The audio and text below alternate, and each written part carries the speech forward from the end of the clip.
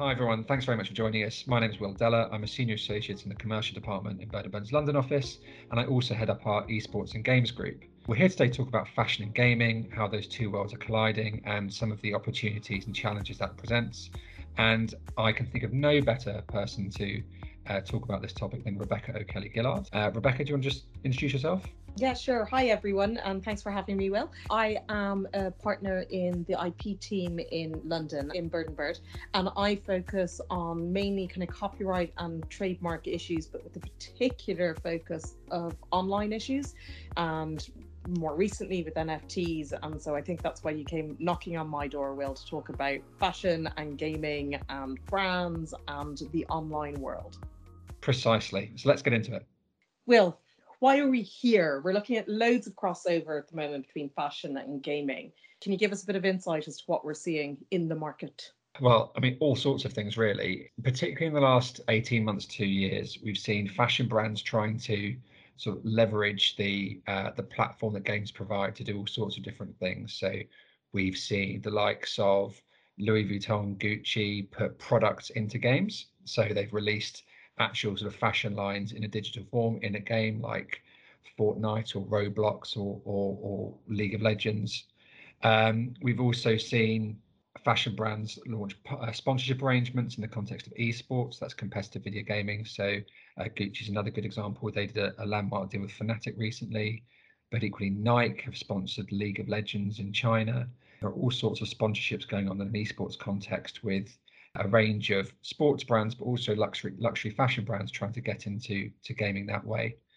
And we've also seen fashion brands actually start to launch their own games in some instance. So Balenciaga, again, another very high-end brand, they actually, to coincide with the launch of a new product line, they released their own game called Afterworld Age of Tomorrow, which is actually relatively, despite you might think, a relatively sophisticated game talking, to go along with the launch of their product. Burberry did a similar thing again last year. There's all sorts of different types of ways that fashion brands are trying to get into gaming. What is the attraction? Why do you think they're entering this new market?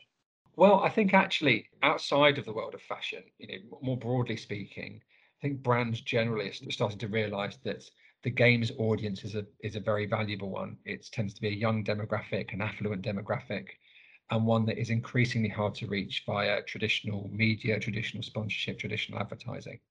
So the games audience is a very engaged one, and it's one that's really worth pursuing. And so trying to engage with them at their level on where they are in the gaming world is a great way to get brand exposure and a great way to catch that audience.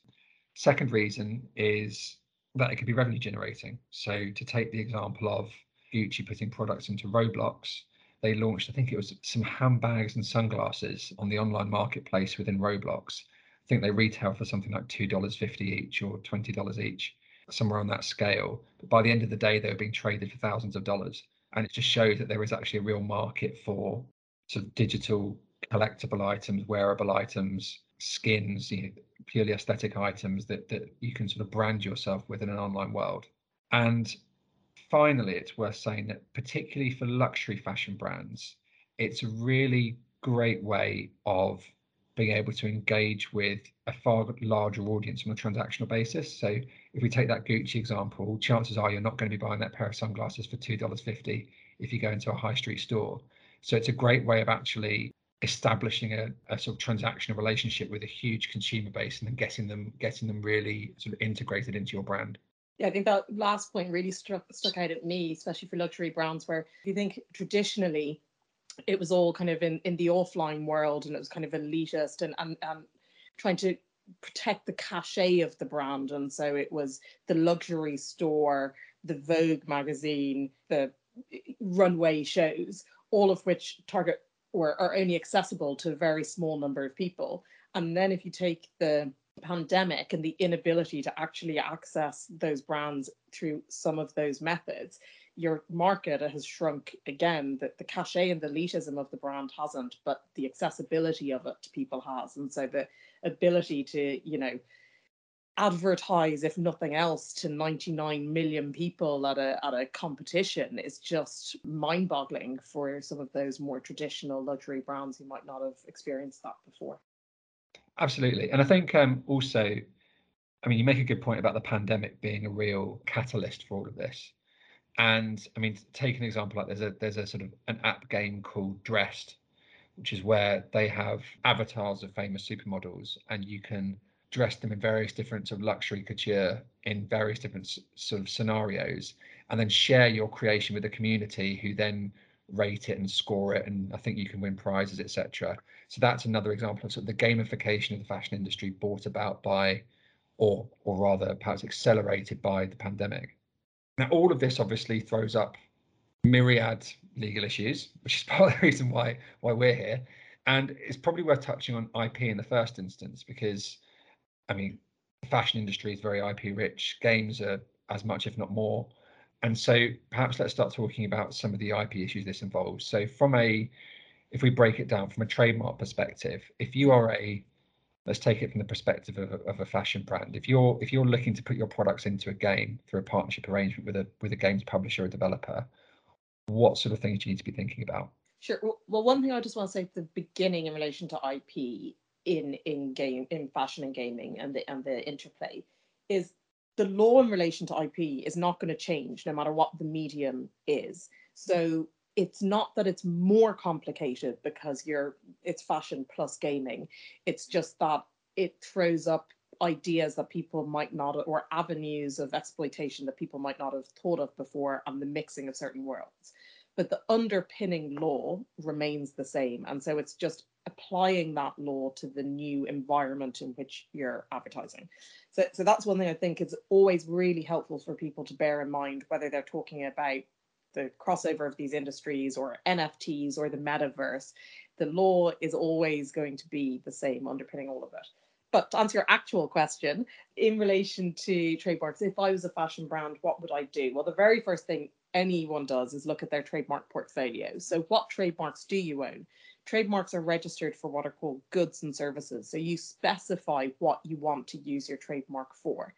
And if you're a fashion house, you're going to have registered your brand for clothing, footwear, headgear, bags and accessories, perfumes maybe. But you're probably not going to have registered them for gaming, esports, and that new industry into which you're playing. So first of all, you need to make sure that your trademark portfolio is up to date so that it covers this new market that you're entering into. And the reason to do that is that if someone else comes along and starts using your trademark, at least you know that you have a claim against them and it's supported by your trademark portfolio. So it'll be much easier to protect your rights in this new gaming environment, which might not have been your traditional market. And then it really just comes down to licensing arrangements. One thing I would just say is you need to choose your game. You need to choose what your target audience is, because the whole point of getting into this is for people to engage with your brand, like you were talking about skins or sunglasses, to enable avatars or characters to wear this elite brand. And you're going to want to just be slightly cautious as to whether the ethos or the reputation of the game with which you are dealing mirrors the company's own image and ethos, so that you can have some level of comfort that the way that your brand is going to be represented within the game is not adverse to your ethics and therefore could cause you reputational damage. So if a game is, a very violent game, is that something that you want to be getting involved in if your brand wants to be squeaky clean? And that's why I think very different games have very different companies that have got involved with them. So that is just kind of a slightly more reputational issue to just bear in mind.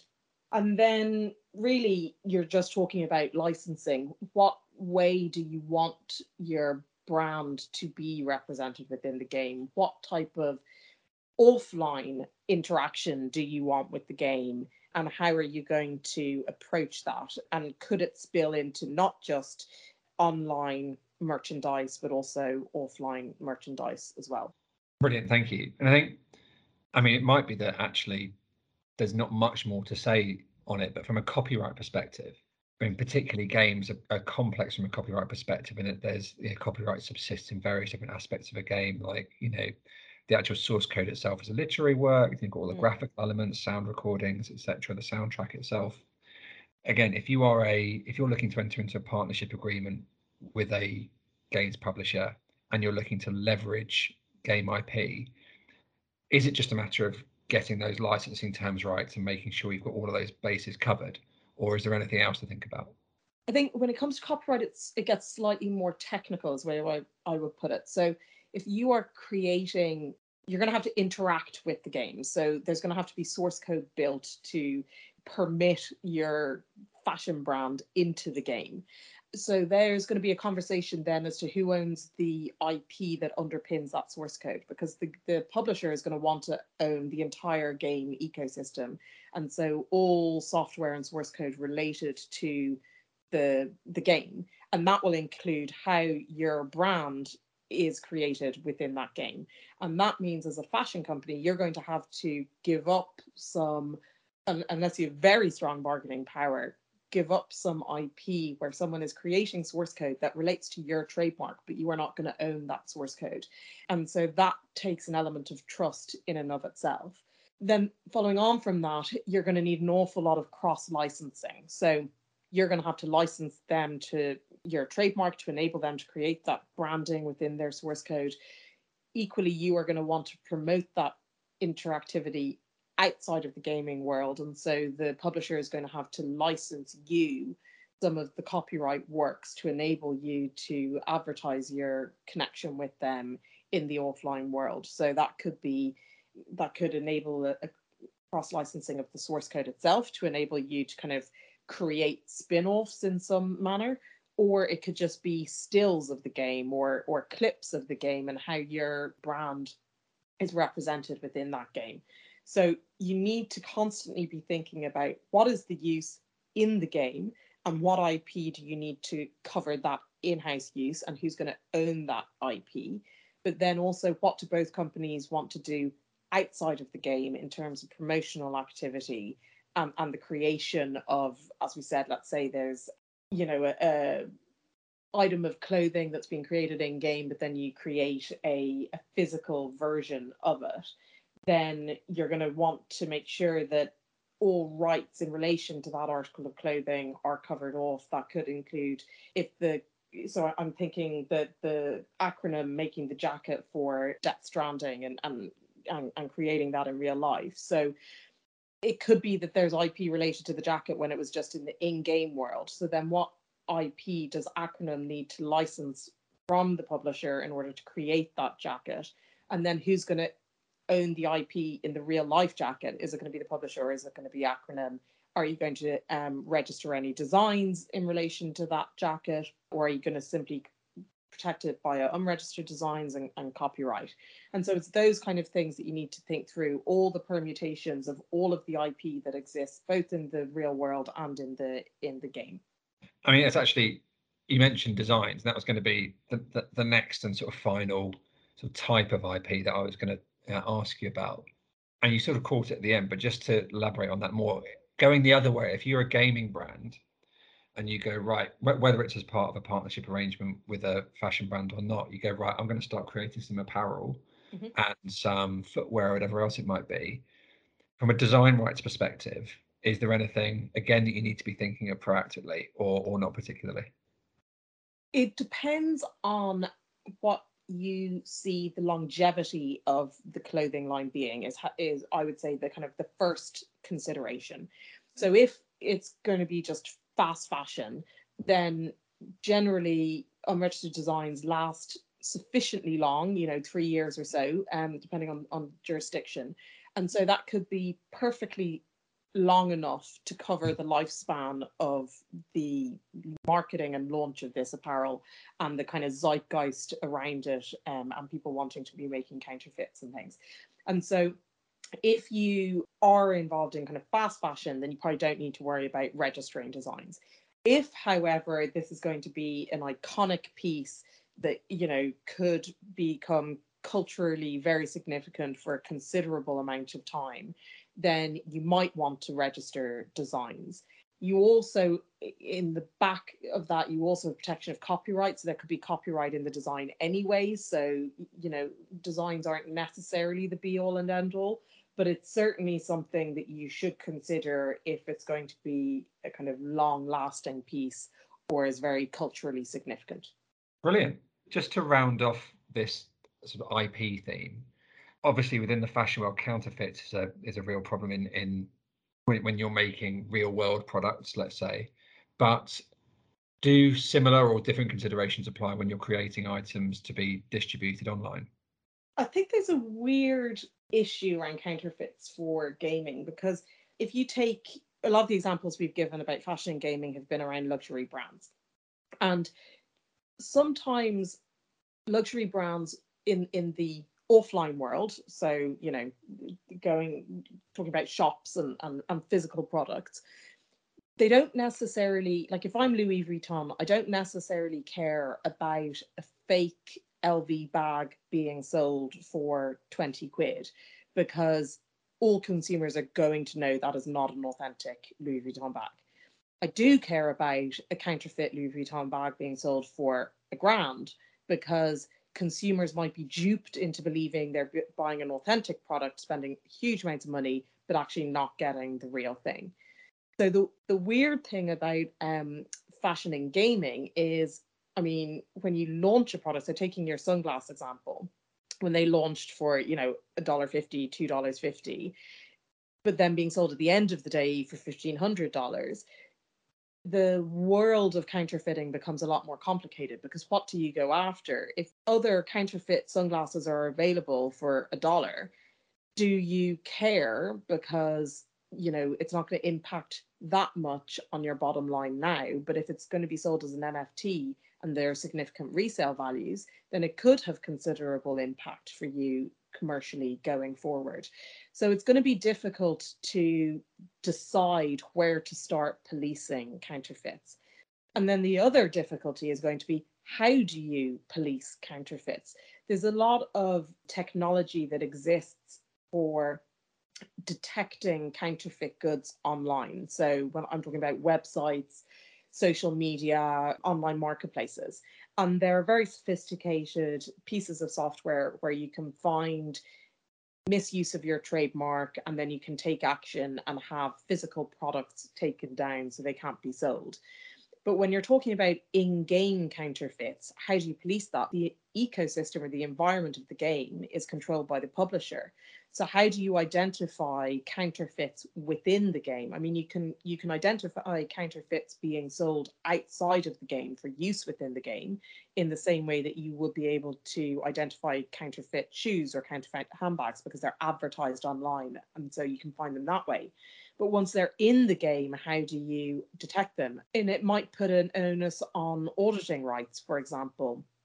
Do publishers need to keep track of the amount of sunglasses in the game, so that that can then be squared against the actual sales that have been made of those sunglasses, and then you see that there's an anomaly between those two numbers. But how you actually police that in game is going to be tricky.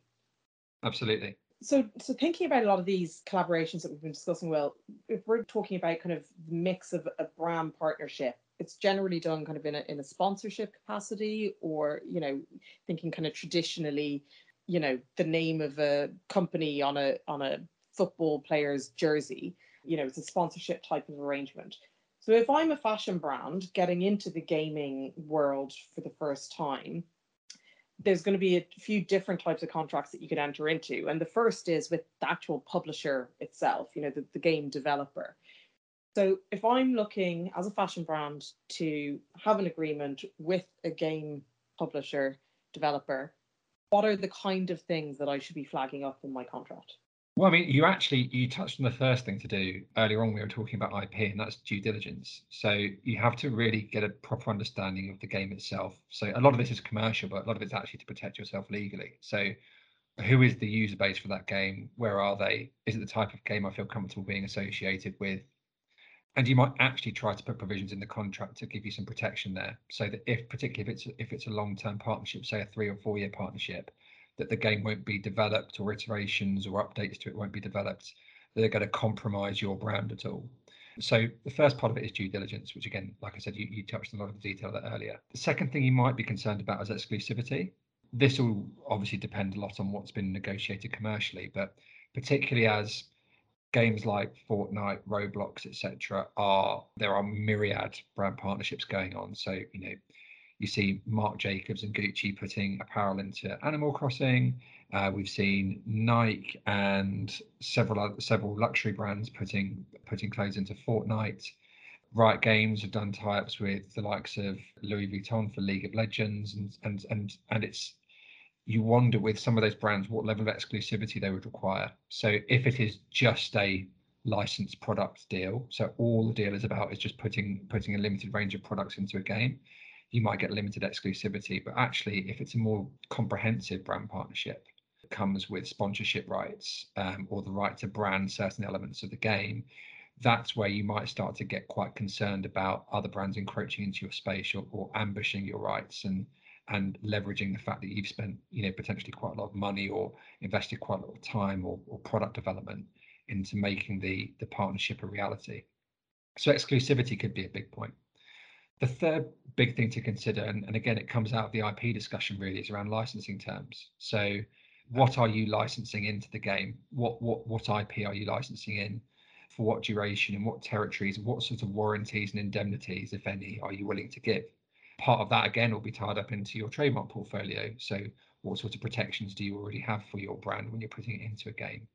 And then vice versa, you'll want to know that when you are presumably you'll want to use some images, footage from the game, and potentially other IP as well to activate the partnership and for advertising purposes. And what sort of licensing terms are you going to get that from the applicable publisher or developer? So that all needs to be ironed out in considerable detail. And the final thing I'd probably say that you wouldn't want to overlook is approvals. So when you are particularly if it's in a traditional partnership or sponsorship capacity, and you are licensing a brand in, it can be fairly easy to envisage what the brand will look like once it's put in situ, because it's just applying a logo to a sort of static board or putting it into an advert, and it's fairly easy to comprehend where it might be used. But actually, in a games context, you can do all sorts of things within a game, and trying to make sure you have comprehensive approvals in place to ensure that you are comfortable with how your brand is being represented. So, and there are sort of a million different ways to skin the cat when it comes to approvals, but that's the basic concept you're trying to bake in. And equally, vice versa, if you're a publisher or developer, you want to make sure that your general business activities don't become so hamstrung by having to get approvals that actually becomes difficult for you to operate the game in a sensible way. So those are the few of the things that sort of I'd be specifically concerned about in a fashion context, beyond the sort of standard things that you look for in a partnership or sponsorship arrangement. And I guess so a lot of that, and actually what we've been talking about in general, is in relation to the use of a fashion brand within a game. But obviously in gaming, there's this whole other area, and that's team and esports. And so a lot of fashion brands haven't just been looking about placing their brands within a game, but they've also been trying to be associated with games and associated with teams and leagues. So how, if I want to get into that side of things and I want to be involved in esport team sponsorship, what kind of things should I be looking at for that kind of a contract? The first thing is probably a slightly more expanded due diligence exercise, because typically the sorts of teams that will attract major sponsorship will be active across multiple games.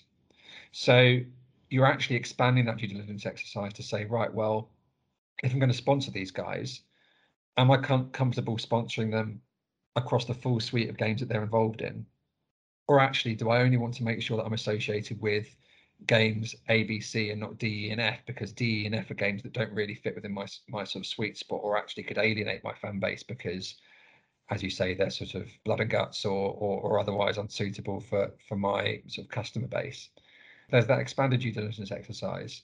You've then got to be particularly careful around warranties and indemnities for IP, because if you are looking to leverage game assets but via an esports team, there's one step removed from the chain, in that you're not getting this, or you're not necessarily getting a direct license from the game publisher or developer whose IP you're trying to leverage. So that is trying to just make sure, again, being extra cautious when it comes to IP warranties and indemnities. And then this is something which is borrowed from a more sort of traditional sponsorship world, but you are likely to want to do real world product lines in an esports sponsorship, because you'll be looking to either put your brand on the team's jerseys or apply team branding to your items. So a limited edition of team watches or shoes or whatever it might be. So it'll actually be doing due diligence on the team's registrations, potentially trademark portfolio, to make sure that you've got the rights that you need, or you're not exposed by putting their brand on apparel that you're creating. One other point to mention as well, if you are doing a sponsorship deal with a team which involves activations using players, again, you've got to make sure you get image rights clearances, and you might also want to have what's called a morality clause in there. So, and this is designed to give you, the brand, some protection against reputational damage that you suffer due to misdemeanors from players or coaching staff. And that's often something which is quite heavily negotiated. Yeah, and I guess from just adding from an IP perspective, I think the only reason that there's an added level of complexity is because all of the industries involved are very IP rich, but all have slightly different forms of IP that are particularly important to their industry. So the fashion, it's going to be primarily trademarks followed by copyright and design.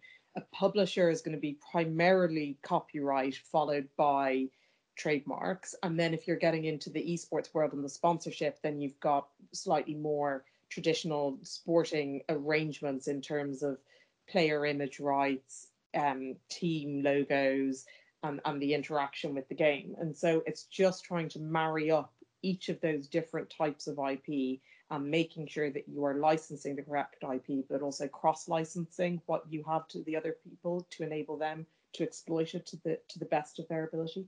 No, I think that makes a lot of sense. And while we're talking about, I mean, I touched on image rights there in the context of players, but even actually thinking about it with any sort of brand partnership with a games company or indeed an esports organization, there is an increasing trend to utilize social media influencers to try and activate the partnership. And are there any other watch outs that you'd want to raise from an image rights perspective?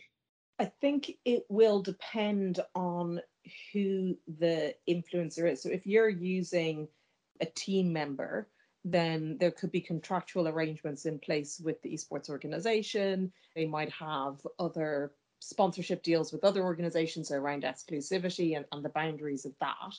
If you're talking about kind of traditional influencers, if I can say it that way, so who aren't team members, then it's slightly cleaner in the sense of you're not looking at them within a larger structure. And so there are probably going to be less complex contractual hurdles that you need to overcome or consider. And they are, by and large, probably going to have greater freedom to provide you the rights that you will want to have in order to engage with them fully and in a way that looks organic with their fan base. For team members, it's going to be slightly more restricted and there'll be competing interests. And their primary obligations are most likely going to be to the esports organization rather than to the fashion brand. So they'll just be competing interests. So there is definitely different considerations depending on the type of influencer that you engage with. No, that makes absolute sense. I think it's actually worth saying on the influencer side, again, as a general watch out, and we mention this whenever we use the word influencer, but influencer marketing generally is an increasingly regulated area, particularly when it comes to things around being transparent around how brand partnerships are flagged to followers of influencers. So always something to be mindful of, and potentially to put in place contractual protections to account for. Absolutely. And I just add to that obviously with real life humans, you never know what they're going to get involved with. And so there's always a reputational risk involved using influencers.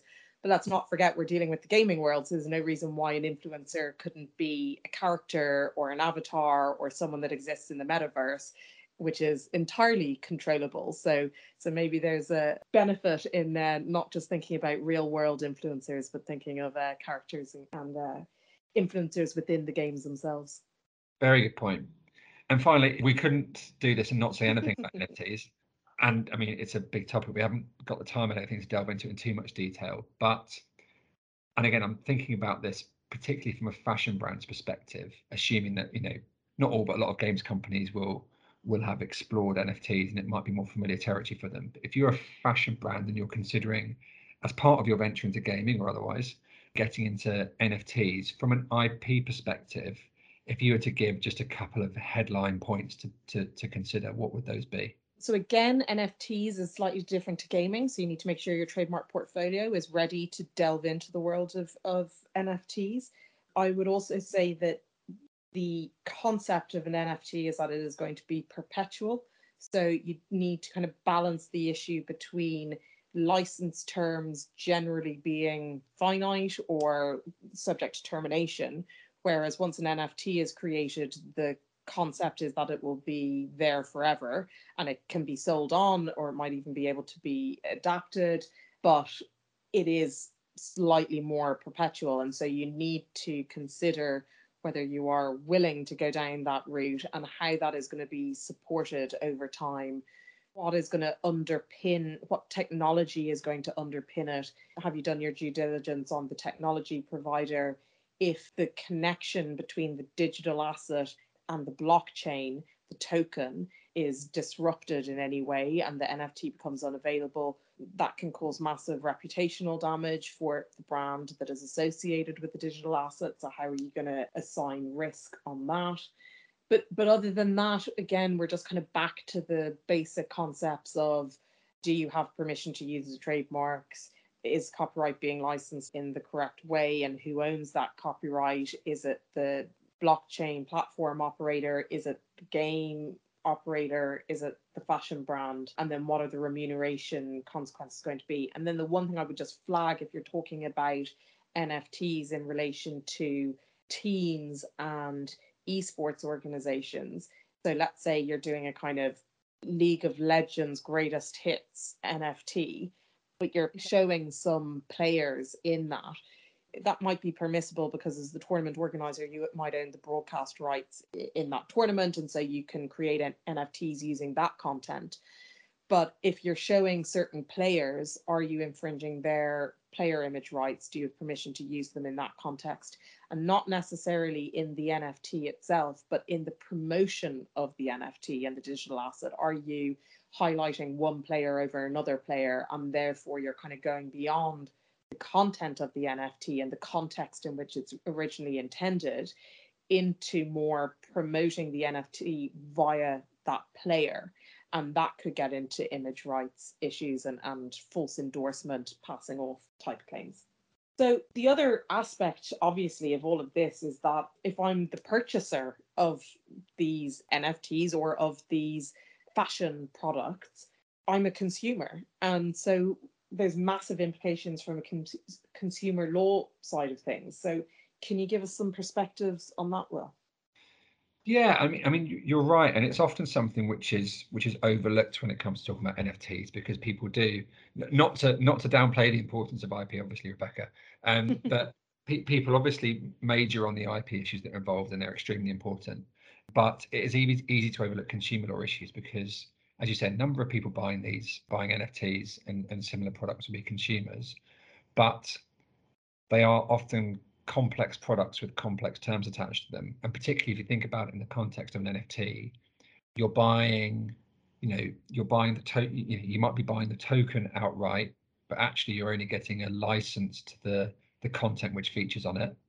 There might be quite complex terms around the onward sale of the NFT. So depending on the marketplace of which it's sold through or the underlying terms of the smart contract that's embedded within it, you might find that if you sell it on to someone else, which is one of the most attractive things about an NFT, arguably, you are having to hand over a portion of the fee to the original seller or the person they sold it to or the marketplace. There are things like gas fees, which are often applied to transactions and that go to the provider of blockchain services that underpin the token or the platform on which it's sold. So these are complex products. And one of the fundamentals of consumer law, at least in the UK and Europe, but also increasingly elsewhere, is to make sure that the terms in which you transact with consumers are clear, transparent, and easy to understand. Now, marketing a complex product like that, but making it clear and transparent and easy to understand is not easy, not straightforward. And that is where a lot of, or we foresee potentially a lot of issues for people operating in the NFT space, because you could easily get consumer complaints saying that actually I didn't really understand what I was purchasing, or there were all sorts of hidden terms which weren't made clear to me. And if you're a brand, you might think, well, actually, I can deal with your complaint and just issue a refund. But particularly with changes like the Omnibus Directive coming in the EU and the potential for even more stringent regulations in the UK, the risk of non-compliance with consumer law could potentially expose you to sort of GDPR level fines. So significant percentages of global turnover have also made it much easier for consumers to enter into class actions to try and take on people who don't comply with consumer law, organizations that don't comply with consumer law. So it's a real issue. And if you are entering into an NFT partnership, one thing we would advise is to do some due diligence over and get some contractual protection in relation to compliance with consumer law when it comes to how NFTs or similar products are going to be marketed and sold. And just on that marketing point, it might be good just to kind of mention that in December 2021, the ASA said that the marketing of NFTs is going to be a red flag priority issue for them. So if you are in any way advertising any NFTs in this area, then you do need to be really cautious about how you're advertising to make sure that you're compliant with the ASA guidelines. Absolutely. Right, well, I think that's a sort of whistle-stop tour through a lot of the issues that you would encounter as either a gaming organisation or a fashion organisation trying to do a collaboration in this area. Needless to say, if you have any further questions, comments, queries, please don't hesitate to get in touch with Rebecca or I. And we do an awful lot of work and an awful lot of thinking about the gaming and fashion worlds and how they sort of intermingle. So we're always keen to talk. And thank you very much, Rebecca, for your time. Thank you, Will. It's been fun. Thanks, everybody.